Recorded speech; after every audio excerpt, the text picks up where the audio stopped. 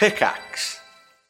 Hey y'all, I'm Dr. Alok Kanoja, but the internet knows me as Dr. K. I spent 7 years studying to become a monk and then became a psychiatrist. I want to tell you a little bit about my podcast, Healthy Gamer GG, where we combine my clinical experience of practicing psychiatry and sprinkle in years of experience as a meditation teacher and sort of focus on spirituality. So on the podcast, we're going to approach very common everyday problems from each of these lenses. And what we really do well is blend science and spirituality to create the most accessible solutions for people for their everyday problems. So check us out at Healthy Gamer GG on YouTube, Spotify, or Apple.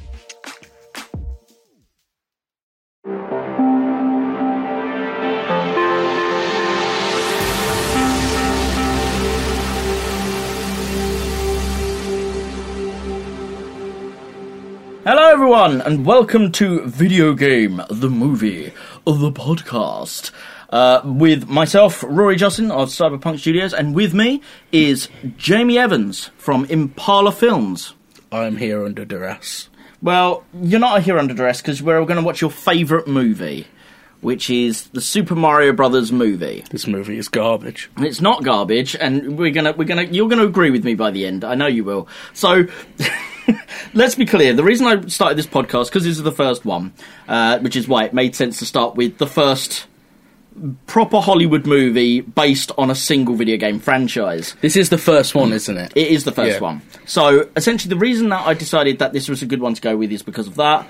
But the reason I wanted to do this podcast at all is because during the lockdown of 2020 and 2021, due to COVID, I was looking at a lot of different things online because a lot of us had a lot more time, and a lot of websites, certainly sort of half-journalism websites, would post up articles saying all 30 video game movies ever made, ranked in order. And they haven't watched the films, you can tell by what they say and how they reference it. They've literally just gone on something like Rotten Tomatoes, pulled up the complete list that's on there, which isn't all of the video game adaptations at all, it's not even close, because I own about 84 different adaptations, so I was like, all 30? But there's also a lot of stigma connected to the genre, either rightly or wrongly, which we'll go through as we go through the series. And I do think, just to be clear, we're not just covering actual straight adaptations in this, are we? We're also covering movies that are about video games or inspired by video games. Yes. Not literally just one-to-one Assassin's Creed the movie, Doom the movie. Yes, so we will be covering things, obviously, like Doom the movie, Assassin's Creed, Super Mario Brothers today. But you lucky boy. Shush. If you like Tron, you like Super Mario Brothers. If you like Avengers Endgame, you like Super Mario Brothers. Avengers Endgame and Super Mario Brothers have nothing They're in common. almost the same film. What the? I knew that would upset him. Now, it's definitely better than Resident Evil, the Resident Evil movies. Only because I care about Resident Evil and therefore I'm upset that it was ruined. I actually don't care about Mario because I, like all cool kids, was a Sonic fan. So was I. So there we go. And we will come to Sonic, because obviously there's several pieces of media. There's the new film that they released in 2019, but I've got the anime, I've got it on VHS, and I've got it on DVD. Quick side thing, do you think now that we're getting a new Super Mario film, and we live in a world with a new Sonic film, do you reckon we might eventually get a Sonic v Mario movie? I don't know, because they can't bring them together in a video game. The only time they could was an offshoot. Who owns at the movie Olympic rights? Games. Well, the movie rights for Mario, I believe, are not with Sony. Who are they with? I don't know, actually. I think it's one of the big animation studios that are doing it. Oh, I think it's Universal that have Sonic, so they would have to agree to work together to bring those two together. Yeah, I don't think they'll do it.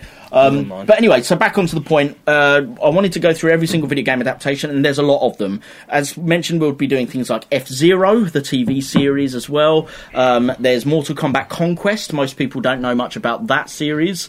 So there's a lot of things like that we'll also be going into. But as well as that, there'll be films that are based on video game culture. So there's one that I had to import it from Germany because I'm an absolute trash monkey, which is called Noobs, which is very heavy on Gears of War 3 and was made in the early 2010s. We're going to be doing one about Stay Alive, a 2006 movie, which is a horror. I've just realised true horror. Far more horrifying than Stay Alive, because Stay Alive isn't scary at all. Joe, I've just realised we're going to have to cover What? Pixels. Yeah, it's a great film. So there's... I knew that would upset you as well. I like upsetting you. That's why I say most of what I say. So we're opening up with Super Mario Brothers. We're going to do this in 4 stages. We're going to start by discussing the story.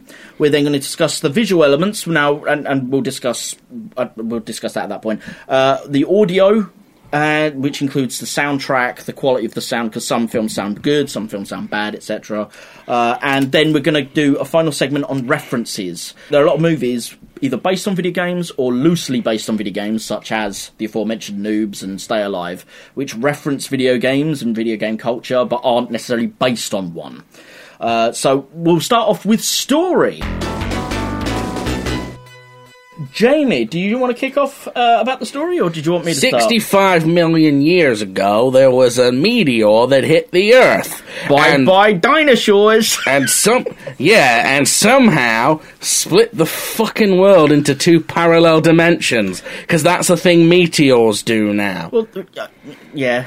So you get 2 parallel Earths, but for some reason one Earth is blossoms into our planet, and one Earth is entirely desert, except for one city called Dino Hatton. To be fair, it's not actually called Dino Hatton in the movie, it's just what fans have called it. Oh. But I retract the statement then. But Dino Hatton is a cool name for it. Because because it's a parallel Manhattan. Including the Twin Towers. I just got it. It's Manhattan and it's Dino Hatton. Manhattan. Dino. Okay, fair enough. I just got that one. Fair enough. Anyway. See, it's a good name. I told you, you'll learn to appreciate this film with me. In this parallel world, dinosaurs didn't die and instead evolved into humans. Every single type of dinosaur evolved into humans, apart from the odd throwback. So the film opens with Daisy's mum dropping off an egg to a nunnery in our world, and then being killed by Cooper on the attempt to get back. And then it jumps into the future, and we join the Mario Brothers. Now, the Mario Brothers are literally just plumbers at this point, and you've got 2 brilliant actors in the roles. Bob Hoskins Michael and John Cole. Leguizamo. What are you? Don't tell me you don't like those actors.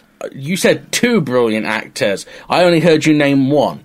John Leguizamo. I'm kidding. Bob Hoskins. Bob Hoskins. How don't get me wrong. Fucking dare you, son? I don't hate John Leguizamo, but he is nowhere near on the level of former. Was he a Sir Bob Hoskins by the time he died?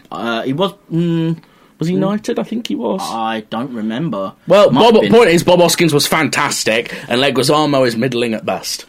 No, I thought Leguizamo did a good job. You've got to bear in mind as well, it was kind of a risk having him as a lead.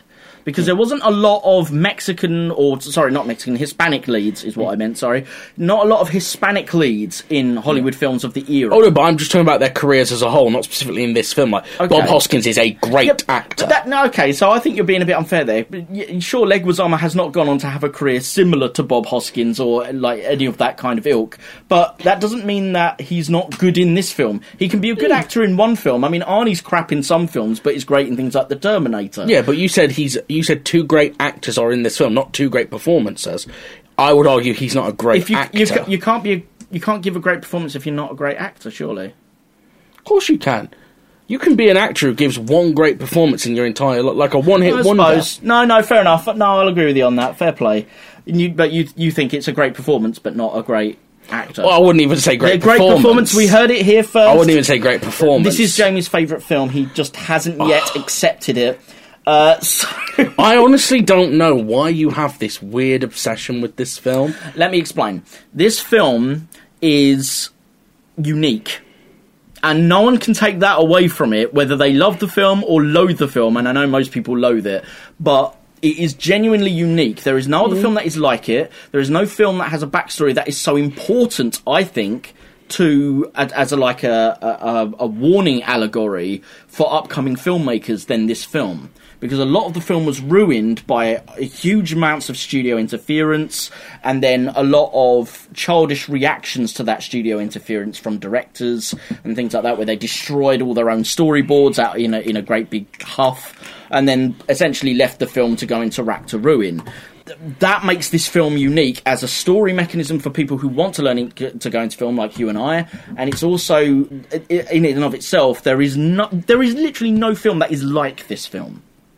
You couldn't go, this is a copy of... There's elements that you could say are heavily inspired by other things. But and another thing as well, you look at all of this is one of those films where all the elements are fantastic, but because the script was so bad, none of it came together to make a cohesive whole. Yeah, it is interesting that, one of the most common complaints levelled at video game films is that very, very often they are nothing at all like the game they're based on. Sure. And it's interesting, this is the first of the video game adaptations, and it starts right here at the beginning. Well, it's the first Hollywood. I want to stress that. Right. Because there were several adaptations of video games before this during the early 80s and the early to late 80s. During the 80s, basically.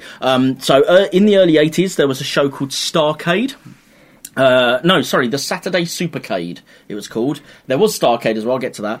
So the Saturday Supercade was an animated TV series. I've got the episodes, we can watch that eventually, which had the first ever animated cartoons of Mario in the Donkey Kong series, Donkey Kong Jr., Pac-Man, Frogger, and I think Hubert had a cartoon in that as well. And that was 1982 to 84, I think that was. Yeah. There was Starcade, which was like a Wheel of Fortune style game, but with arcade gaming as its main theme. So it was a game show. There was... and actually, even if you're looking at Mario as a specific entity, this is not the first piece of media committed to film for Mario. It's the first Hollywood piece of media. But prior to this, in 1985...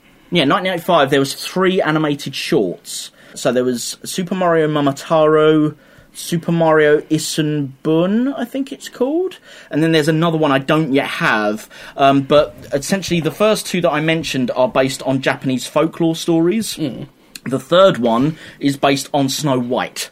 And then after they did those, in 1986, they released a feature length for anime, so an OVA length, 60-minute, called, I don't remember the full name because it's poxy long because it's Japanese. Essentially, it's Super Mario Brothers Peach no Hime, and then there's more to that title, but Peach no Hime will be enough for you to search it up. And that's a 60-minute with Mario and Luigi getting sucked into a TV to go and save Peach and reconnect her with her boyfriend, who is a prince, who's been currently turned into a dog. Well, I thought Mario was her boyfriend. No. So this is the thing. This is another lie that people have thought throughout the years. It's like, Hollywood screws all this up, which I'm not going to lie, they do. But it's like, Hollywood screws this up. If only the Japanese did it, it would be proper. And it's like, but they did it before America did it, and maybe they didn't screw up quite as much. There's a lot more that connects it to the original video games, but actually they still screwed up. Yeah. Because the Prince character that was in Peach no Hime is never seen in any other piece of Nintendo media ever. Not any of the animations, not any of the games, none of it. So to go back to topic, this film is the first live-action adaptation, though. Because everything you've just listed was all animated. So yeah, all of that's animated. Or a game show. So even that's arguable. If you're going to, so technically you could say Tron is the first live-action adaptation, but not of a singular video game. There is the Borderline. I've never seen Tron. No, it's good. Is it? Yes, of its time, but it is good. Tron Legacy's the bad one, isn't it? Tron Legacy's the sequel, and there's also Tron Uprising, which is a CGI animation. Jesus Christ. There's. It never ends, ladies and gentlemen, never ends. There's also a live-action film called The Last Starfighter. Now, that didn't have a video game come out, but Atari were working on it when they sunk during the mid-80s. So it was kind of built with having a video game in mind. There's an Atari cabinet in the film with the game playing, but it's not. It's just a kind of a mock-up of what the game would be. It was kind of designed concurrently. Yeah, it was designed to be, right, and then Atari will build this game, release it on their home systems and in the arcade, and it will then become a legit video game-based movie. But they made the film. The film was successful-ish. It was also the first film that was literally full of the gills with CGI.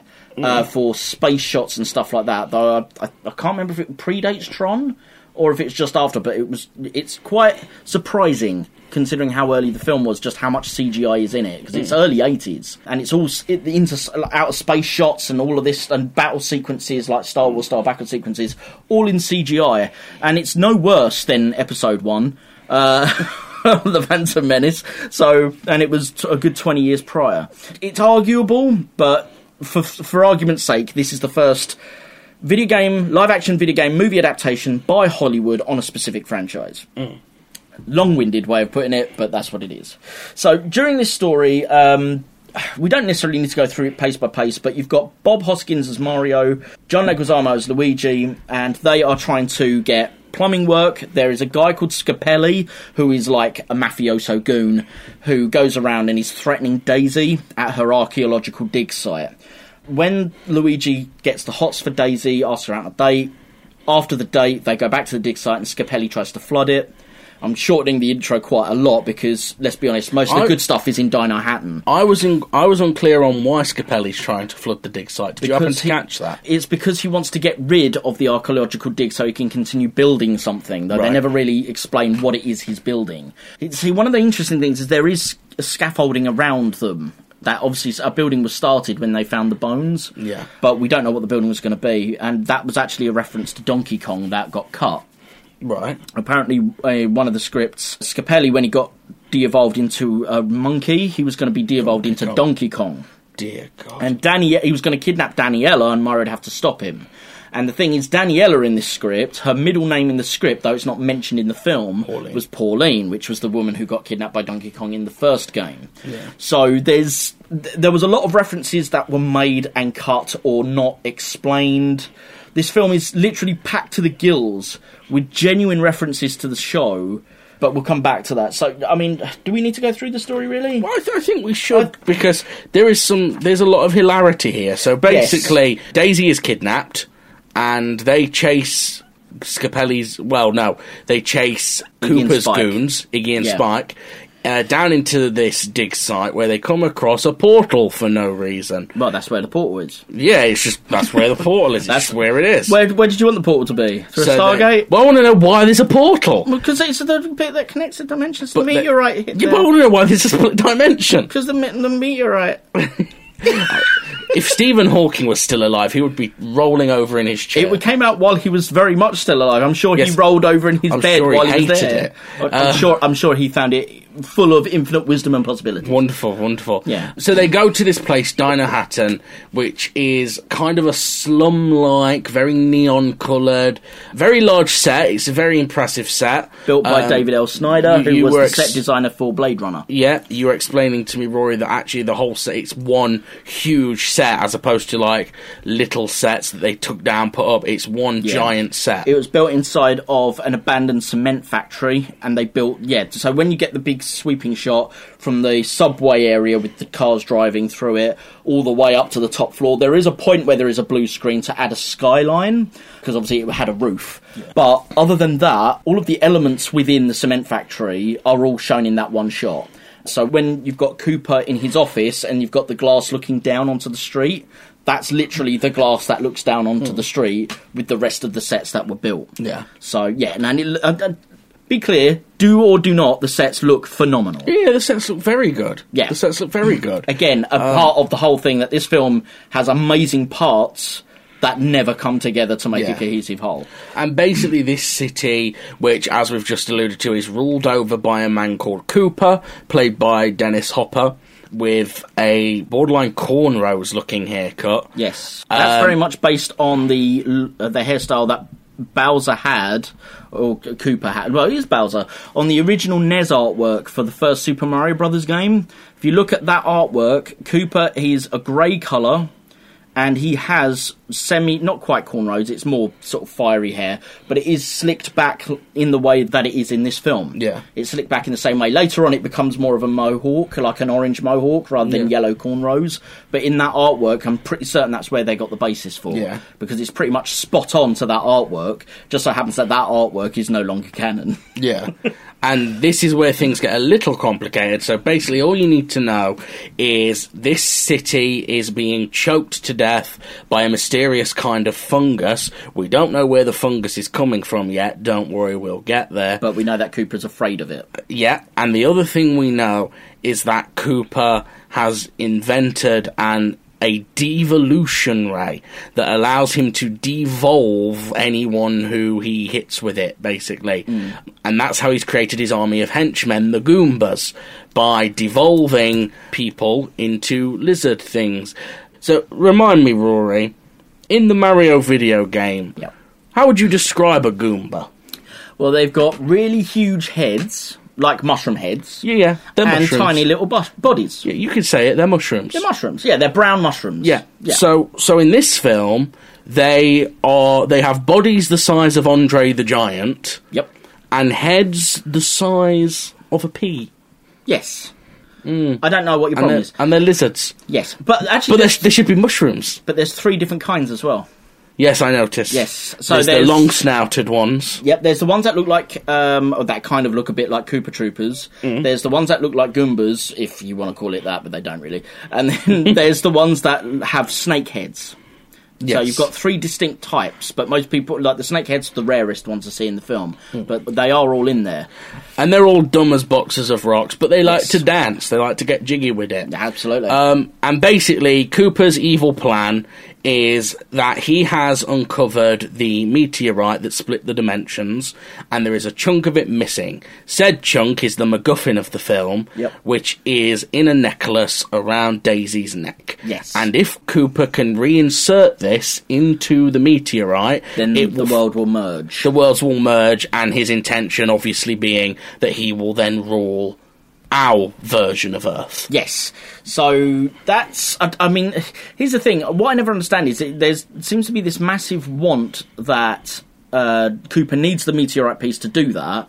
When other characters in there decide, no, I'm going to do it instead, Lena, specifically, his assistant, decides to do it without him, grabs her, and he's like, hang on, Lena's got the rock. Somebody get her, stop her. And it's like, why? Because if she merges the dimensions, you're still the guy with the army. The whole point is... The whole point isn't that you're the guy who inserted the rock, therefore you are ruler. It doesn't matter who inserts the rock. It's the fact that the worlds merge and you have the army to take over. Could it be... And I can't believe I'm about to defend this movie. Yes. Could it be... It's just working. Because when she does that, it kills her. And Daisy has a throwaway line where she says only one of the royal family can do it. Yes. Is Cooper trying to save Lena? Is that why he wants to stop her? It's actually quite possible. Because he knows she'll die? Yeah, possibly. Because he never says he doesn't care about her, but Lena just gets jealous over Daisy because he's obsessed with using Daisy. Yeah. Though there is obviously a semi kind of rapey scene from him towards Daisy at one point, which kind of suggests that maybe he hasn't really got that much interest in Lena. Yeah. By the way, Lena is portrayed by noted stage thespian, Harry Potter actor, True Blood actor, Fiona Shaw. Another great actress, slumming it in this movie. It's absolutely got some phenomenal actors in it. Yeah. And, I mean, her performance was great for what was needed for the film. But again, you're right. Why is she slumming it in this? But if you look at the crew that was put together, and you look at the cast that was put together, this, and ignore the fact that it's meant to be a Super Mario Brothers movie, and say it's before the film has been made. Yeah, just say it's a generic science fiction movie. It's like, there's a science fiction movie with this cast and this crew. You'd be on board. Yep. Because the crew and the cast are top-notch. Yeah, like you said, set designer from Blade Runner. Yep. You've got the musician from Back to the Future, directors from Max Headroom. Dennis Hopper. Bob Hoskins. Fiona Shaw, Samantha Mathis. Yep. So you've got an awful lot of presence there that obviously, while I will agree it doesn't come together into being a superb piece of work, from someone who is in the film industry at the time, not necessarily a gamer, looking at a sci-fi with that cast and crew, you'd be like, I need to be on that. That sounds like it's going to be a breakout success. Yeah, but you know what also did that? Movie 43. Movie 43 was weird. I don't want to talk about Movie 43. it's not the same, at least. At least these guys willingly signed up to fucking Super Mario Brothers. They didn't willingly sign up to Movie 43. So long story short, hijinks ensue. I don't know if you wanted to go into specifics here. Stop Not me really. if you do. No, you go ahead. Basically, there's some adventuring. Mario seduces a large lady named Big Bertha. Yep. They get some hover boots at one point that allow them to jump really high. And then we get to sort of the end game, and the worlds start to merge, and Scapelli gets devolved into a chimp, and Bowser... It goes a bit mad. Let's put it that way. It goes a bit mad. And it kind of... So two funny things happen at the end. One is Mario uses a bob-omb Yep. to help him. A bob-omb with a fuse literally the length of my thumbnail that somehow burns for 10 straight minutes before it explodes. And Reebok sneakers. And has Reeboks. You know what? Possibly the most heinous piece of product placement I have ever seen. Because this bob-omb, right, you can't see the Reeboks on it at all until it walks upside down so you can see the soles of its feet, at which point Dennis Hopper looks down at it and the camera zooms right in to show us those Reebok signs. Oh, yeah. And then it explodes. The other thing is there's a huge missed opportunity here, which is they use the Devolvo Ray on Koopa, and transform him into a T-Rex. To me, what should have been the clear ending of the film, so that it had any relation whatsoever to the game, is the T-Rex then should have come after Mario and Luigi. They should have ended up on like a walkway above a pit of lava. Yep. And the film should have ended with Mario jumping over Koopa and dropping this walkway somehow, like you do in the classic games, and dropping Koopa into the thing. And I've just realised what the actual ending... So, if you don't mind me just quickly covering the right ending. So the actual ending for this film sets up a sequel, right? And it sets it up completely wrong. Because let me tell you what it should have done. The actual ending is Samantha... Oh, by the way, sorry, we skipped one bit, which is it then turns out that this fungus that's been choking the city... It's only Lance Henriksen. Yes. Who is the king. He's the Mushroom King, who was devolved into fungus. So that was a day shoot, because he's only in it for one very short scene. The Rice Krispies he coughs out were his idea, and the which is what he coughs out when he clears his throat. But also, he says he doesn't regret the film. He loved doing the film. The reason he loved doing it was he met his second wife on that film. Really? Yeah. So for him, he Lance Henriksen, you dog, you are on a film for literally half a day, and you meet your wife. Yep. Well, second wife. Second wife. I think he's divorced and married since. Oh, well. So, Lance Henriksen's a boss. Anyway, yeah, the actual way they should have done the sequel setup here, not that there should ever be a sequel, and there never was, but the actual sequel setup is Samantha Mathis, Daisy, after staying in the dinosaur world, ends up coming back to our Earth, kicks down a door with a gun, and goes, Mario, Luigi, come with me, you'll never believe what happened. That's not what should have happened. I'll tell you exactly what should have happened. Mario has a girlfriend in this called Danielle. Yes. And she's missing for most of the film because she's been kidnapped by Koopa. Yep, that's right. And what should have happened at the end of this film, again, to reference the game, is she should have stayed locked up for the whole film. After they've beat Koopa, he runs to the prison, and there should have been a dude there who goes, sorry, Mario, your princess is in another castle. That might have been a bit, yeah. But and then the sequel is them actually going to the right castle. Yeah. I think that would have pissed people off even more if you can imagine that's possible. Don't you think it's a better closing line though if you just close with a close up of Bob Hoskins' sweaty moustache and his face going, what? Jesus, you peaked like hell there. Oh, sorry, let me do that again. What? Still peaked, never mind. But yeah, so do you really think that there's a better ending for this than the Super Koopa Cousins? I think the better ending would be that Sonic turns up and kicks all their asses, and comes in with a with Sega's 90s branding, where he's like, Sega does what Nintendo. That would have been cool, but I don't think Nintendo would have liked it. Do you know what would have been even cooler and much more meta? Because remember, this is the early 90s. 93. We're not far off meta becoming the popular thing, right? No, that's true.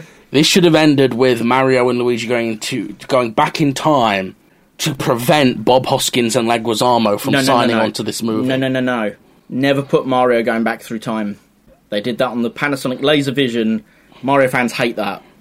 Panasonic LaserVision. You know what the Panasonic LaserVision is? Why would I know what that is? It's a game console by Panasonic. Panasonic made a games using console? laser discs.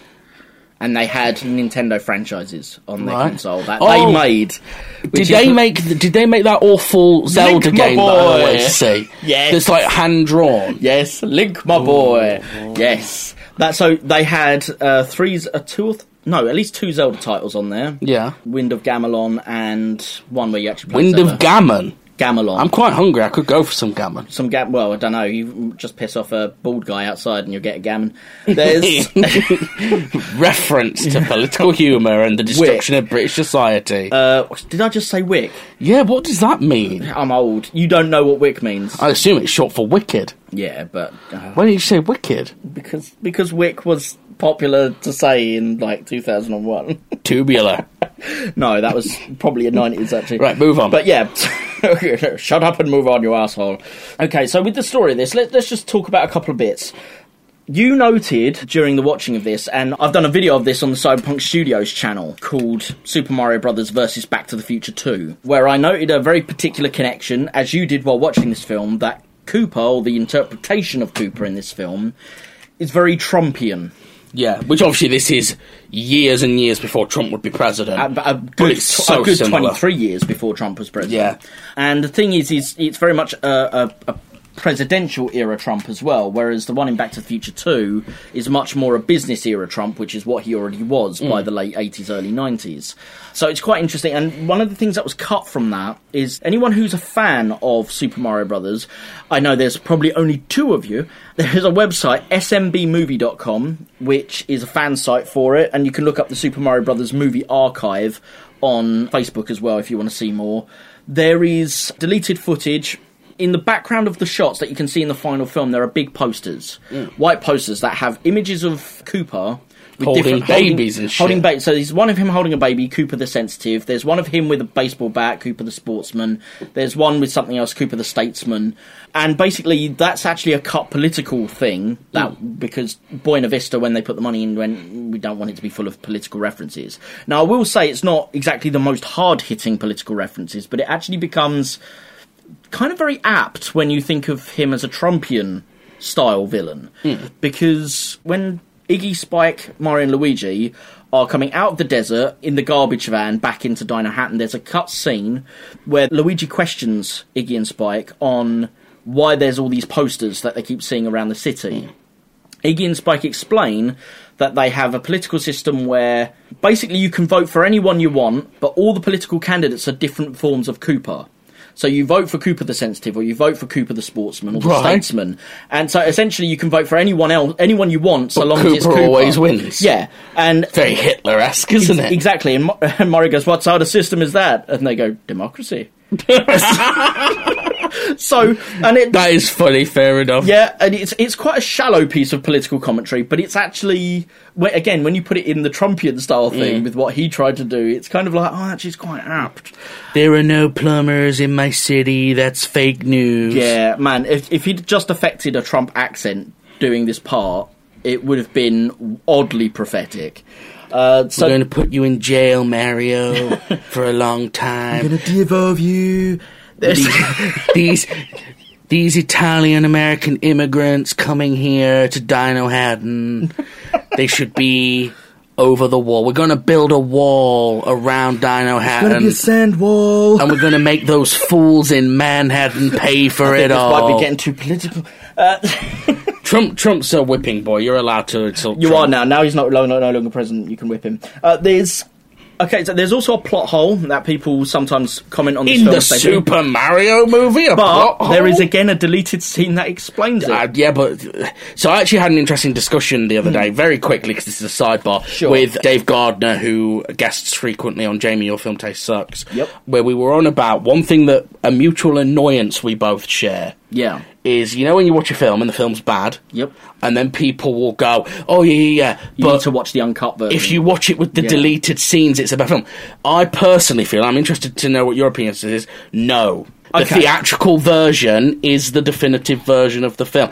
Don't get me wrong, the director's vision is obviously, it's a shame that it was ruined, but you can't sit to me, I don't mean like, say, Blade Runner released different cuts. You can appreciate different cuts. But if a scene is deleted, and doesn't go back in... Yeah.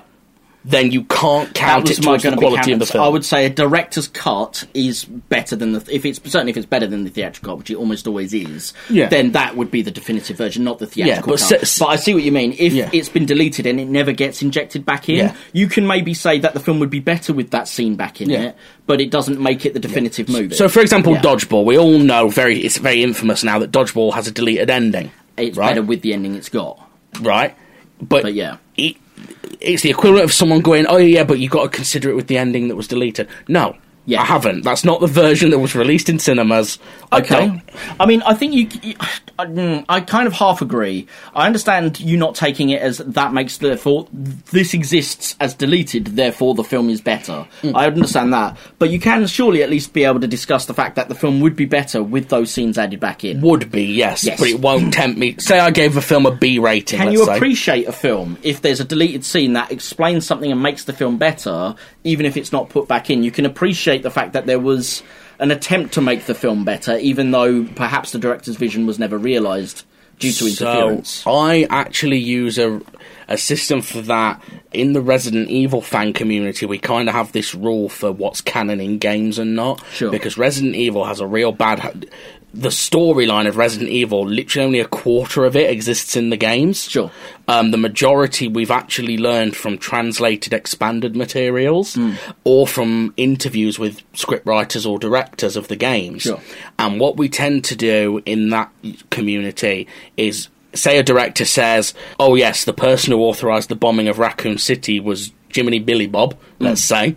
We take that as canon until actual content in a game overrules it, which it did in Resident Evil 6 when they invented Derek Simmons and said that he was on the committee to bomb Raccoon City.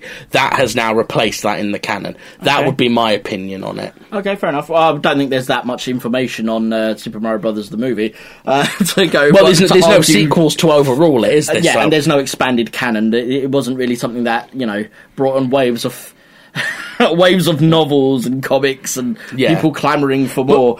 Okay, do you think this film would be improved, on the subject of deleted scenes, do you think this film would be improved with a rap? Is anything ever improved with a rap? Except the pokey rap. Nu metal works better with rapping. Does it? Yes. Does it? I lived through the nu metal era. So did I. It was not great. What? It's better than the emo era. No, it's not. Emo era is the worst era. No, emo music at least has melody. It does not. Nu metal, you had Korn, who were good. Edema. I don't know who that is. Linkin Park. Limp Bizkit are trash. Yeah, but they're fun trash. Linkin Park are the standout of the nu metal era. They are the best band of the nu metal era. Spineshank, dude! They did the theme to Freddy vs. Jason. Oh, did they? Yeah, Beginning of the End. Oh, I've got that. Yeah, I've got that song. That's a really good song. I love that song. Yeah, so, and that's actually from my favourite album, Papa Roach. Good. See? You always come round to my way of thinking Foo Fighters. No. But Foo Fighters are not nu metal. No, they're not. And Papa Roach... I prefer their newer stuff after they moved away from nu metal and went to more classic rock style. Okay, fair enough. But either way, you instantly came up with those, it's all garbage, and now that you've named at least 5 bands you like. Whoa, no. Korn have one good album. Fuck Korn.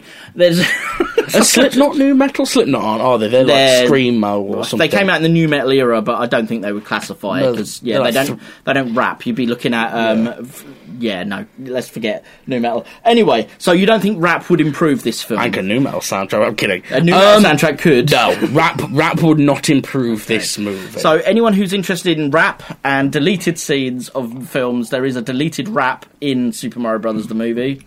Just after Mario has to stick his face between Big Bertha's boobs in the Boom Boom Bar. In a children's film funded by Disney. There is a sequence where, in the film, you just see Iggy and Spike being pulled away, and later on Lena tells Cooper that they were clamouring for your overthrow in the Boom Boom Bar.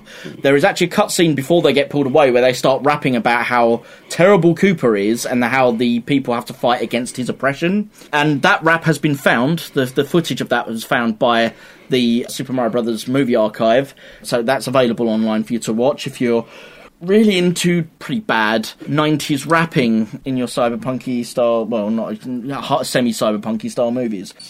It's a crying shame. We're playing his game. He's got us so tame. It really is lame. We're all so dumb being under his thumb. Be proud, reptilians. We number in the millions. Look at these Goombas. Shutting us down. The rule of force is the rule of this clown. Koopa. The party pooper. I think the only other thing then to discuss is for anyone who does decide they want to give this film another try after listening to this, just to see if it really is as bad as people say or whatever, there is a shot that will irk you, certainly if you're an American, certainly if you live in New York. Bear in mind this was made in 1995. When the universities merged towards the end... 95? 93, sorry, in 1993. When the universities start to merge, Cooper Tower starts to replace the Twin Towers, so they start to dissolve and look like they've been burnt and smashed. Yeah. So bad time in there. Yeah, so obviously in 93, that was just kind of a cool effect, but after 9/11, that's kind of changed. Kind of a touchy subject. Not really where we go. But I just thought I'd make people aware of that in case, let's say trigger warning. Shall we say that? It's a trigger warning. No, I hate the phrase trigger warning. Well, trigger warning, Jamie, I'm going to use the word trigger warning. Trigger warnings trigger me. Yeah, exactly. So I'm giving you a trigger warning. I'm going to use the term trigger warning. So that's the... That's a very powerful remote. On to visuals. I will admit that this version of the film we watched today did not look as bad as I remember the film looking. Mm-hmm. This was Blu-ray, yeah? Yes, so the film on DVD is infamously awful in both America and UK, and pretty much everywhere apart from Sweden, where a very smart... No, I actually had the DVD release of it. It was by Enjuta Films. They got the film and they did a rescan for DVD, and it was the only one that was legit anamorphic widescreen. And it was also a much cleaner transfer because it was a new transfer. With the American and UK DVDs, they have the same transfer. They were non-anamorphic widescreen, which means that they were 4:3, but with borders at the top and bottom. So when you watch them on a widescreen TV, you end up with a widescreen image, but with borders on all four sides. That's what happened to us when we watched Scream. Yes, so that's what's called non-anamorphic widescreen. Essentially, it's a 4:3 image with borders at the top and bottom. And that's how your player will read it. It's like, no, this is a 4:3 image, so you've already got the full height taking up your screen. Now, the Blu-ray obviously doesn't have that problem. It's 16:9, and it's a really clean, brand new transfer. It's UK exclusive by a really good transfer company called Second Sight Films. And yeah, it looks fucking great. Was there a big audience in the UK clamouring for a high-definition Blu-ray release of Super Mario Brothers the movie? It seemed to be big enough. Let's be honest, I worked on quite a few things, the Super Mario Brothers movie archive. I'm pretty certain I'm the only Brit on the team. Everyone there is American, but I think in America, when you're looking at getting licensing rights, Buena Vista have those licensing rights, and America is the biggest audience, so I think they keep it sheltered to themselves, even though Buena Vista themselves seemingly have no interest in re-releasing the film. They made one DVD release, as I say, awful quality in like 2001 and never re-released it again. It's probably easier to do, because it's region-locked to Europe as well. It was probably easier to get the rights for Europe than it was for America. The other thing that I find weird is, when I do my cyberpunk stuff, I have to buy a lot of my films from Germany, because America sometimes don't release sort of the more niche stuff. UK releases some niche stuff, but not a lot. Germany releases a shed load of cyberpunk niche stuff. So I'm having to forever import from Germany. This is one time where UK has the exclusive. Germany hasn't got it released either. Take that, you Germans. Yeah. Two World Wars, one World Cup, and Super Mario Brothers on Blu-ray. So we've done the Germans. FYI, that's like... Peace, Germany. Calm down, okay? Take pity on us. Our country's falling to pieces at the minute, Take pity on them. They've got Uwe Boll. They can't have a go at the Super Mario Brothers movie when they have Uwe Boll. But they've done the sensible thing and stopped him making films. Yeah, well, they closed the tax loophole he was using. They're doing well. We're literally living on food banks in this country. Yeah, but we got Super Mario Brothers the movie, so it doesn't matter. Yeah. We can burn the disc to keep us warm when the apocalypse... Is Boris our Cooper? Is that what we're getting at? Oh, God. To be fair, Cooper's fairly bumbling. So it's... Like Boris. Yeah, basically, if you de-evolved Cooper slightly to be Iggy and Spike level, you'd have Boris. So that would be more like,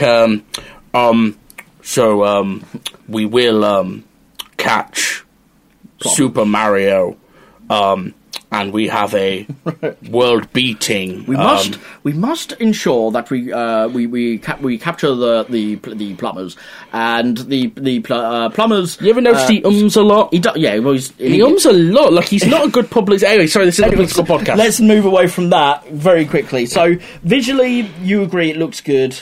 The Cyberpunk, I think, looks incredible as a style, even if it doesn't fit Super Mario Brothers. Would you agree with that, or do you think the Cyberpunk is well done? I don't think this is a super cyberpunky movie. I think it's quite a stretch to call it a cyberpunky movie. It's definitely got a weird techno-futuristic tone to it, which is the last thing you expect when you're watching a Super Mario Brothers movie. Is a weird. I think I described it while we were watching it as quite Verhoeven-ish. Yes, you did, and actually that's quite apt in some ways, I would say. Obviously, the directors, again, came off the back of Max Headroom, so they had worked on Cyberpunk quite exclusively, and they had David L. Snyder doing the sets, who had worked on Blade Runner, obviously, among many other things. So they had a good Cyberpunk pedigree to the team, though I do agree, to call it a Cyberpunk is kind of pushing that term somewhat. Do you happen to know if these directors ever worked again after this? They did, but not together. Okay. Yeah, so there were a duo, Rocky Morton and Annabelle Yankel, but I believe they fell out during or just shortly after this film. And so they've had certain successes individually, but yeah, they've never been a duo again. I think the film kind of killed an awful lot of people's friendships because it's that good a film. What I would say is there was if you go on smbmovie.com, you can see previous versions of scripts. There was a very early version which looked a lot more like The Wizard of Oz with the Yellow Brick Road, and it was much more fantasy oriented. It was going to be much more accurate to the source. When they brought Annabelle Yankel and Rocky Morton on board, they decided to take it into the more cyberpunky style territory. But what's weird is the other versions of the story they were going to make. So there are different types of scripts written from the ground up multiple times. There's one they call the Die Hard script, which, had it ever been made, would have had a literal John McClane appearance, squeezing himself through the ducts of Cooper Tower. That's actually in that script. How they would have convinced Bruce Willis to do it, I don't know, but that was the plan. Money, money, money, money, money. Exactly, but it was an independent film when they first started, so I don't know how they thought they were going to afford that much money. There's that, and then there's also what they call the Ghostbusters style script, but I don't fully understand why it's called the Ghostbusters style script. I think it's more that the Mario Brothers were going to... What are you doing with your cream, sir? He's got body lotion. He's just opened it up and squirted it on himself like a reject. What are you doing? No, I'm just... Special boy. I'm imagining what that sounded like to the audience. What are you doing with your cream? What are you doing with your cream, sir? I just love this movie so much, I just jizzed. No, I'm putting... Don't we all? I'm putting... I know it's terribly professional of me, but I realised I had really dry skin on the bridge of my nose, so I'm putting moisturiser. Maybe you're a lizard. Cocoa butter scented, might I add. Moisturiser on my nose. Oh, I'm glad this is starting on such a professional ground. Well, to be fair, the quality of most of the movies we're going to watch, by the time we get to episode like 100 or however many films there are, I'm pretty sure we'll both be suicidal, so... Yeah, quite possibly. So, a couple more visual elements. Yoshi, the animatronics for Yoshi, I swear down, for me personally, are better than most of the animatronics in Jurassic Park. But they were in the wrong film, and they came out at the same time as Jurassic Park, so they ended up not being recognised the way they should have been. Yeah, they're not shot as well as in Jurassic Park. No, but that's, again, not that's because Spielberg is a talented director. Yes, but the Yoshi model is insane, the amount of what it can do, and it's such a small model. Very, very detailed. Yeah, incredible animatronics. And you've got, the last one here is the Avengers Endgame visual effects that you disagree, but they totally stole them from Super Mario Brothers. If you like Avengers Endgame, then you must like Super Mario Brothers. We are going to disagree on this quite a lot. It's a standard flake effect. But it was first used in Super Mario Brothers. I'm sure it was probably using something before that, to be honest. It's a very standard effect. Yeah, but 1993. Yeah, I'm fairly certain I have horror movies from the 80s that use that effect. Yeah, but we don't watch 80s films. I love 80s movies. I know, they're good films. But it did not, don't get me wrong, like, it's fine for this film, it suits the aesthetic, but you are blind if you think it looks... To be fair, there's no reason it would look as good as the Avengers Endgame one. The Avengers Endgame one had literally millions of dollars spent on and about that. an extra 30 years of technology behind it. Yeah.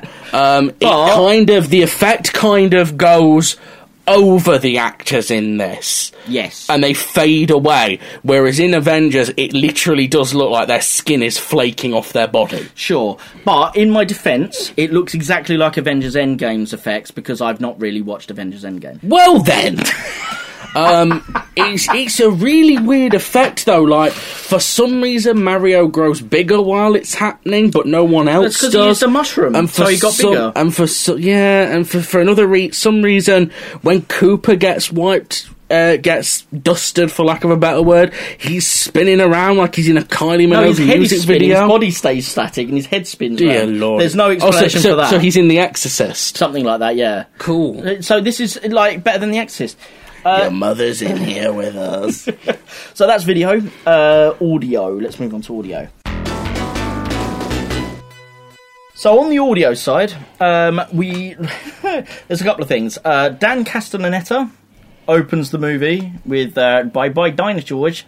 Yeah, with the Brooklyn-style voiceover. Yeah, with the terrible Brooklyn-style voiceover. Dan Castellaneta is better known as, I believe, Homer Simpson. Homer Simpson. Yeah. He's a few characters in Simpsons. Yes. He also, interesting for any Disney nerds out there, when Disney fell out with Robin Williams, Dan Castellaneta replaced him as the genie in all of the direct-to-video Aladdin sequels, and the show, and plays the genie in Kingdom Hearts, I believe. Oh, okay. As well, because obviously Robin Williams he got screwed over by Disney on something. I can't remember what it was. I think he did it on the proviso that they wouldn't merchandise the character. And then they merchandised the character because, of course, they did. They're Disney. Yeah. So he refused to come back and do it again for them because they broke the proviso.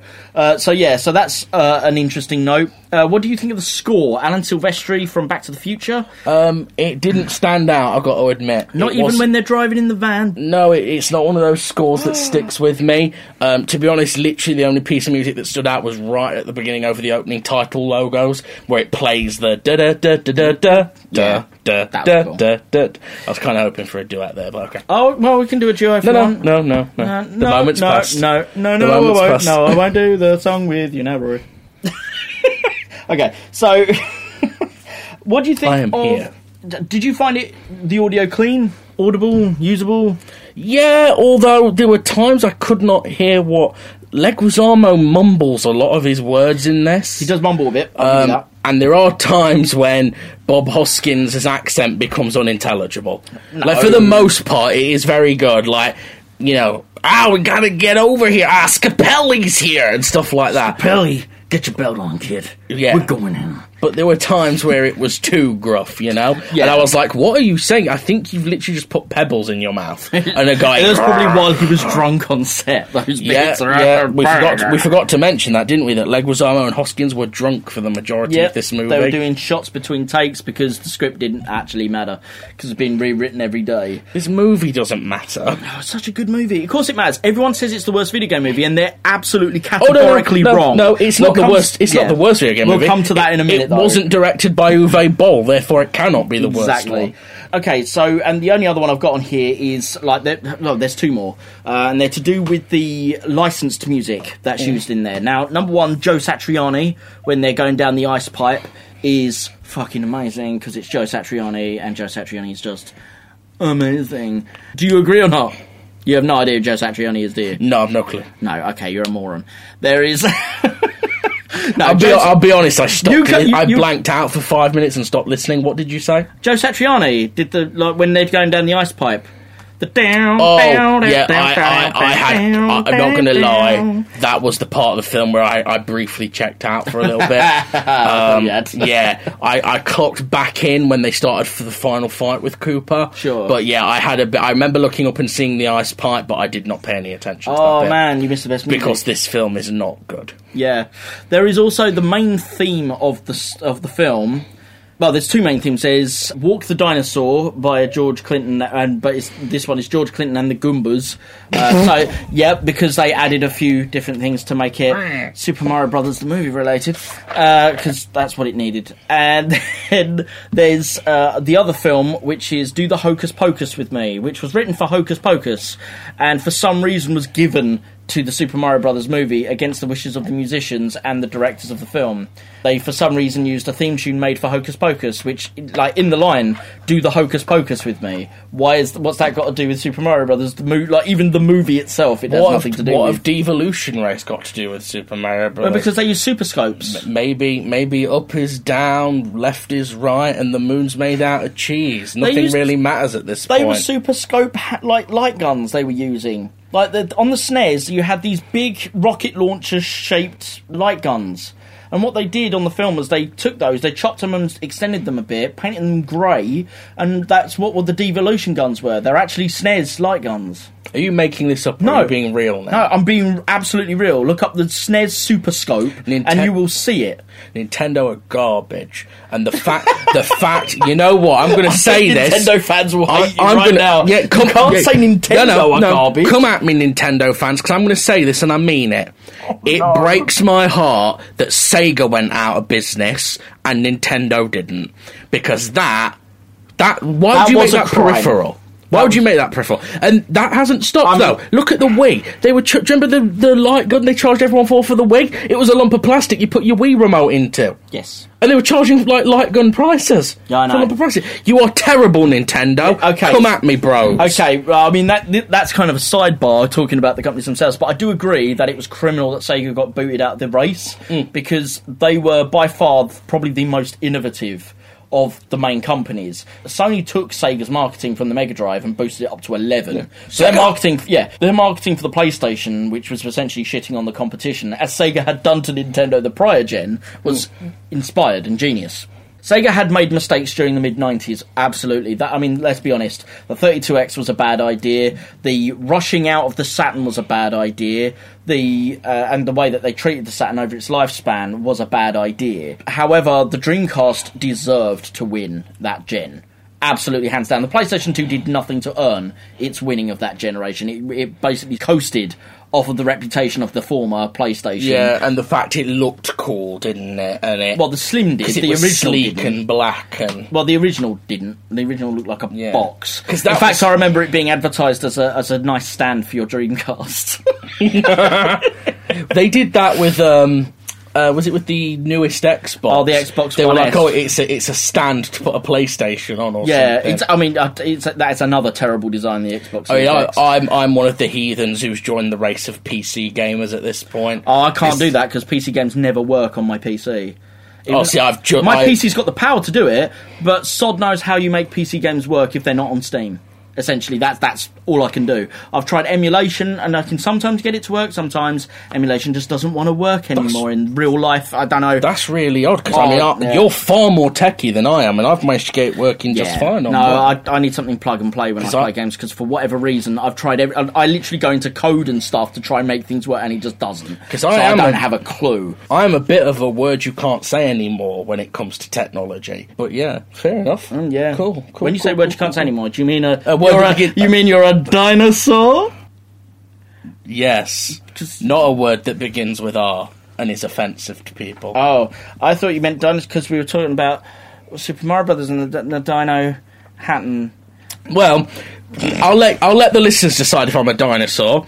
I still watch movies via a DVD via a SCART cable. SCART? Why are you using a SCART?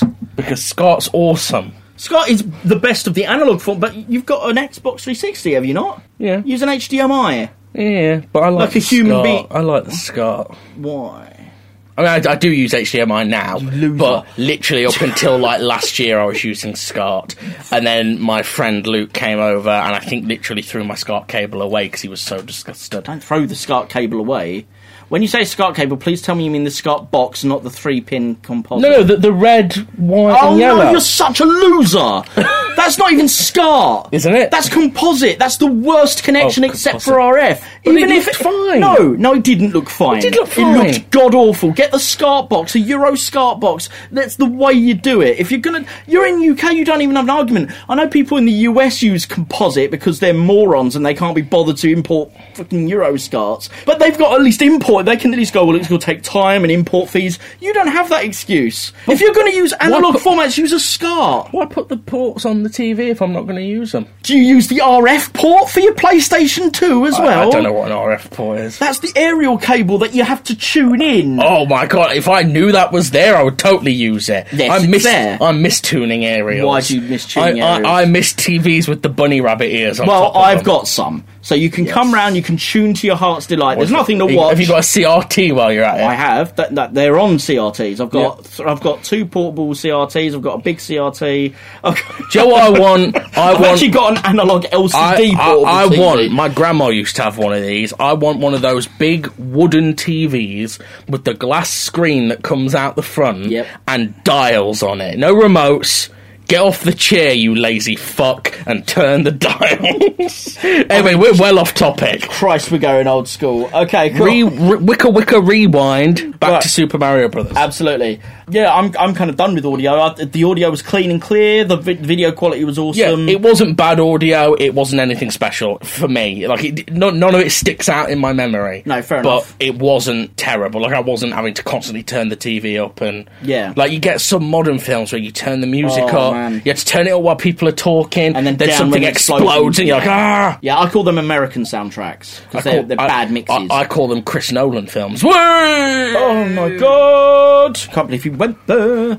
This is the point where eventually we make it with our filmmaking careers. We get given our first big budget film. And Chris Nolan comes up to you and it's like, can't hear anything, can you? And then we suddenly get a phone call from Disney or whoever, and they go, yeah, boys, we're pulling the funding. Why? Chris Nolan's pissed. He listened to your podcast, and oh, no. He's like, yeah, fuck those guys. Yeah, to be honest, yeah.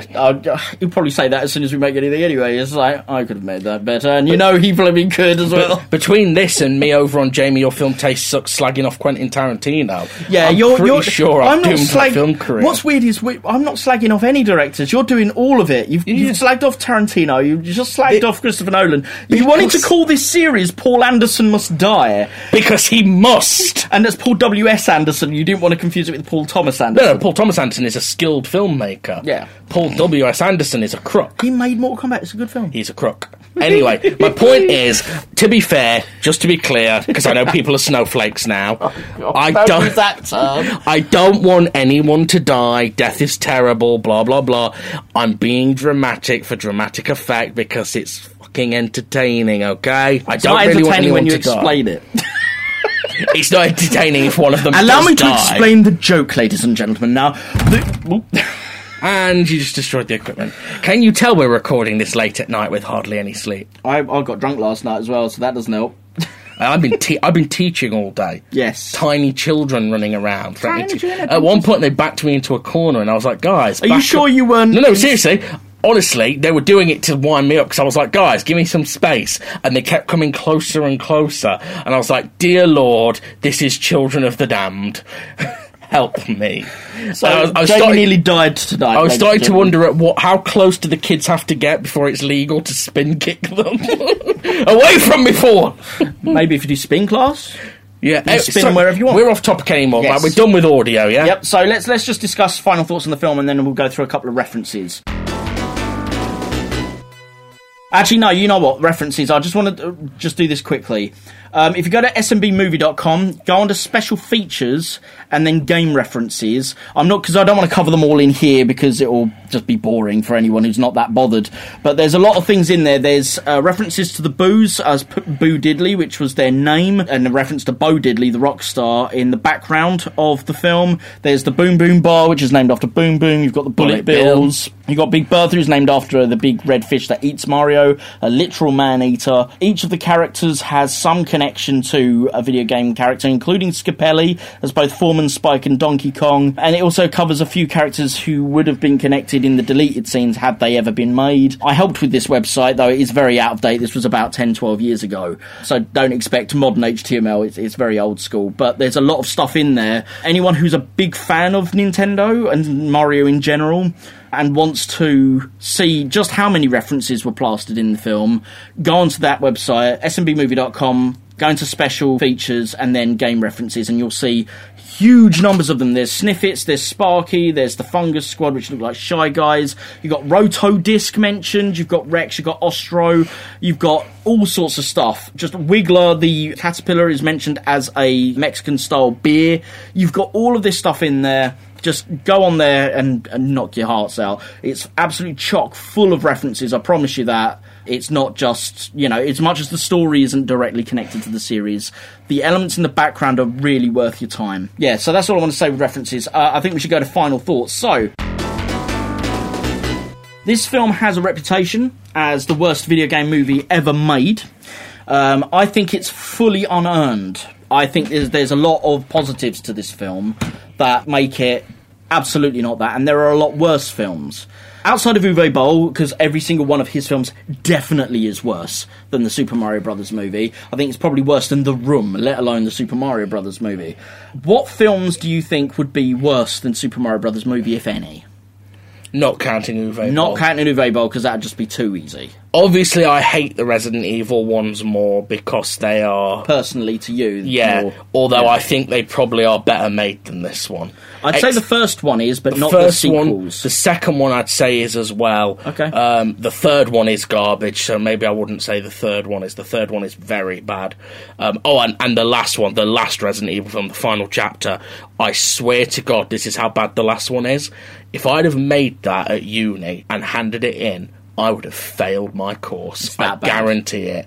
Mate, you can't... It's so darkly lit in some scenes... So it's very Uwe Boll in style. ...that you can't see what's happening. Anyway, he likes we'll get there, unfortunately. We'll get to that. So, okay, so you'd... I would say this is not the worst film ever made. It's a bad adaptation. Okay. I think it was doomed to fail because even with such a talented cast and crew, it's a bad concept. Sure. Me and you, when we were watching it, we mentioned, didn't we, that this should have been, and maybe it was the fact Bob Hoskins is in it that gave me the idea, this should have been done Roger Rabbit style. Yeah. Or, to be honest, just purely animated. I'm very happy that the new Mario film's going to be purely animated. Yeah, I'm a bit disappointed that Seth Rogen's in it, though, because I'm not a big fan of Seth Rogen. I just don't think that Mario works as a live-action thing. No, I can see your point. I think that's why they adapted it this way, but again, that doesn't forgive the fact that adapting it this way didn't really work either. I'm not going to recommend that anyone goes back and checks it out unless you are particularly interested in either the history of video game movies or rare and odd movies, or, to be honest, if you want to get drunk with some friends and laugh at things. Yeah, so, I mean, you'd agree it's a unique film. Because in that regard, if you want to see something different that you won't see anywhere else, the Super Mario Brothers movie also counts, I think, towards that. Outside of it being a Mario adaptation, if you take the Mario adaptation out of it, is it enjoyable in and of itself? No. I checked out a few times. Fair play. Yeah. I actually think it is enjoyable in and of itself, but then I think I've got kind of a kitsch interest. The fact that it's unique fascinates me, but I understand that not everyone has that same thing where it's like, this is weird, I love it. Not everyone has that connection to weirdness. Yeah. When something's really weird, I'm like, I'm fascinated by this. Why is this so... How is this so bad? How is it like... and that really excites me. Which is odd, though, because I am like that with films like Detention and Kaboom, both of which are batshit movies that... Aren't they horror films, though? No, not really. Detention has a lot of parody horror in it. Okay. Kaboom is an LGBT film that's very weird. I couldn't even tell you what genre it is because it flips to about 5 different genres during its runtime. Right, it's geez. very interesting, and it has the weirdest ending in a way. It's the greatest ending that any film has ever had. But I just don't feel it for Mario. I was going to ask because I don't know if this has an impact on it, but I was curious. What was your experience when you first saw this? Like, how old were you? Like, what were the circumstances of you first seeing this movie? So I would have seen it when it came out in cinemas as a child, but my parents decided we should go and watch Jurassic Park instead because it's Steven Spielberg. Probably a good call. Possibly, but I didn't. I was a massive fan of dinosaurs. I love dinosaurs. That's why we went and watched Jurassic Park. It was going to be a dinosaur movie one way or the other. The problem was I came out of Jurassic Park crying because I was 6. I was about 6 or 7. And the bit where the Tyrannosaurus Rex first comes out and starts eating people, that's scary for someone who grew up on Care Bears. That's... So, yeah, that was... I don't understand how Jurassic Park's a PG with the amount of horror that's in it, whereas, you know, there are certain things like Mrs. Doubtfire are a 12 because it's got a man dressing as a woman. I'm like... Is that the reason? That's the reason. Is it because he swears a few times? No, it's because he's a man dressed as a woman. Bloody hell. And that's why Robin Williams was really disappointed in the BBFC, who do the ratings in the UK, for giving it that score, because it's a legal requirement. In America, it's not a legal requirement. You have to have it. I think you still have to have it rated, but like parents can go, well, it's like the equivalent of a 12, but I can say my kid can watch it. Yeah, they can. And at the time, we have 12A now, which does the same thing. Yeah, do you know why that was invented? It was a hard 12, and that was because of Spider-Man. 12A? No, 12A was invented because of Spider-Man. I thought it was because of The Dark Knight. No, it's Spider-Man. Oh, okay. The first Spider-Man was a 12A, and it was the first 12A there was, because there was 12 before that. For some reason, I had in my head that it was The Dark Knight. No, it was a good 5 years before that. Because I remember there was a whole thing with Dark Knight, wasn't there? Because people assume Batman films are for kids, and Heath Ledger is quite scary in that film. Yeah, that's not a kids' movie at all. Like, I don't think kids would understand half of it, to be honest. They wouldn't appreciate it. No, they couldn't appreciate the artistry of it. The first time I actually got to watch it, I bought what ended up being a pirate VHS. So I didn't know to look for the signs at the time. I started playing this game with my brother, where I would buy him a decent Christmas and birthday present, but I'd also buy him a really crap one. And the first crap film I ever bought him as part of this joke was the Super Mario Brothers movie on VHS, second hand. And it turned out I actually bought a pirate copy as well, and I wish I still had it because it would be quite funny. On the back, with the blurb that was on the back of the box, it was someone's review saying how bad the film was. That's a big giveaway that it was a pirate box and not the legit copy. So, yeah, that was my first experience of it. But I watched it, and I was aware at the time that it was known as the worst video game movie ever made. Throughout the 2000s, certainly, that opinion seemed to hold quite solidly. This is the worst video game movie ever created. Even though Mortal Kombat Annihilation had already been out by that point, somehow they were still trashing Super Mario Brothers. When I watched it, I was like, oh, this is going to be absolute garbage. And I was mesmerised by how weird it was. Within that sort of 10-year period, I was like, why do people keep saying this is hot garbage? There's much worse out there. You know, for me, I'd say Double Dragon, which came out a couple of years later, or about a year later, was worse. I'd say Assassin's Creed is worse. Because I haven't seen Assassin's Creed, but I've heard very bad things about it. Yeah, well, the worst thing about Assassin's Creed is, obviously, as far as CGI is concerned, it's got a lot more going for it and things like that, but it commits the most cardinal sin, for me, of any film. It's absolutely dire. Yeah. If you're boring, I'm not going to keep engaged. Yeah. Funnily enough, I actually agree with you on this, that though I've said it before on the podcast, I said it in seminars at uni, the worst sin a film can commit is being boring. Yep. And it absolutely...